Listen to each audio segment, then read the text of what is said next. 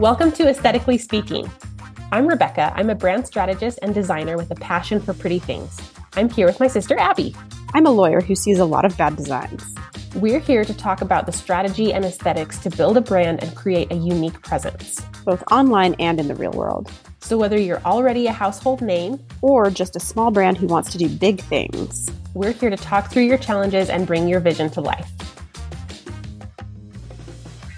What we want to talk through is what you can expect from Aesthetically Speaking and how we hope to add to the conversation about branding and design through this podcast. One of the things that we're really excited about doing is some branding challenges where Abby will be giving me a brief for a client and I'll actually be creating the brand for that client. So I'll have some time to gather inspiration, do some research, create the actual brand, the visuals like the logo and the colors and some other elements. And then I'll describe it on the podcast so people can get a sense for what I've created and what it looks like to actually be one of my clients.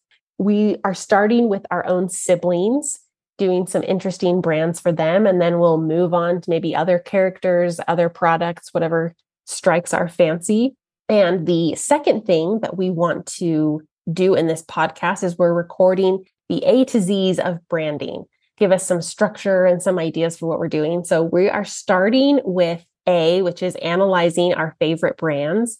And we'll be talking about what our favorite brands are, why we love them, what we can learn from them. And of course, we'll probably talk about some brands that we don't like as much and what we think they're doing wrong. So we're really excited for you to join us. Abby is also bringing some interesting expertise as a lawyer. I'm a lawyer. My background is mostly in litigation, but I've worked a lot with creatives in different fields. And there are a lot of legal considerations when you're building a brand that you want to be aware of. You want to make sure that you pick a name that you can protect and going to be able to control what people in the public think about your products and services. Also that you're taking into consideration how to protect your work as a creative to make sure that you're getting compensation and recognition for things that you're putting all this effort into. Rebecca and I have kind of different backgrounds. Rebecca has a much more visual, aesthetic sensibility, and I think I have a little bit more logic, maybe a little bit more cynicism in there. And I think together we can really add to this conversation for small businesses and growing businesses about what they need to consider when they're creating a brand.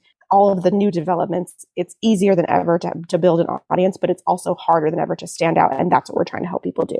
The other thing that I think Abby adds is the real understanding of language. And she is the person that I go to if I'm like, I'm trying to say this, but I don't have the right words or I can't convey the right meaning. So I feel like your reading English background plays into branding actually in a really good way because you understand how words work and how they feel and how to put things together. So I'm excited to bring our two expertises together. Thank you so much for joining us, and we hope you will continue to listen to Aesthetically Speaking wherever podcasts are found. Thanks for joining us today. We hope you enjoyed listening to Aesthetically Speaking. If you want to support the podcast, please leave us a nice review or connect with us on Instagram at Rebecca Peterson Studio.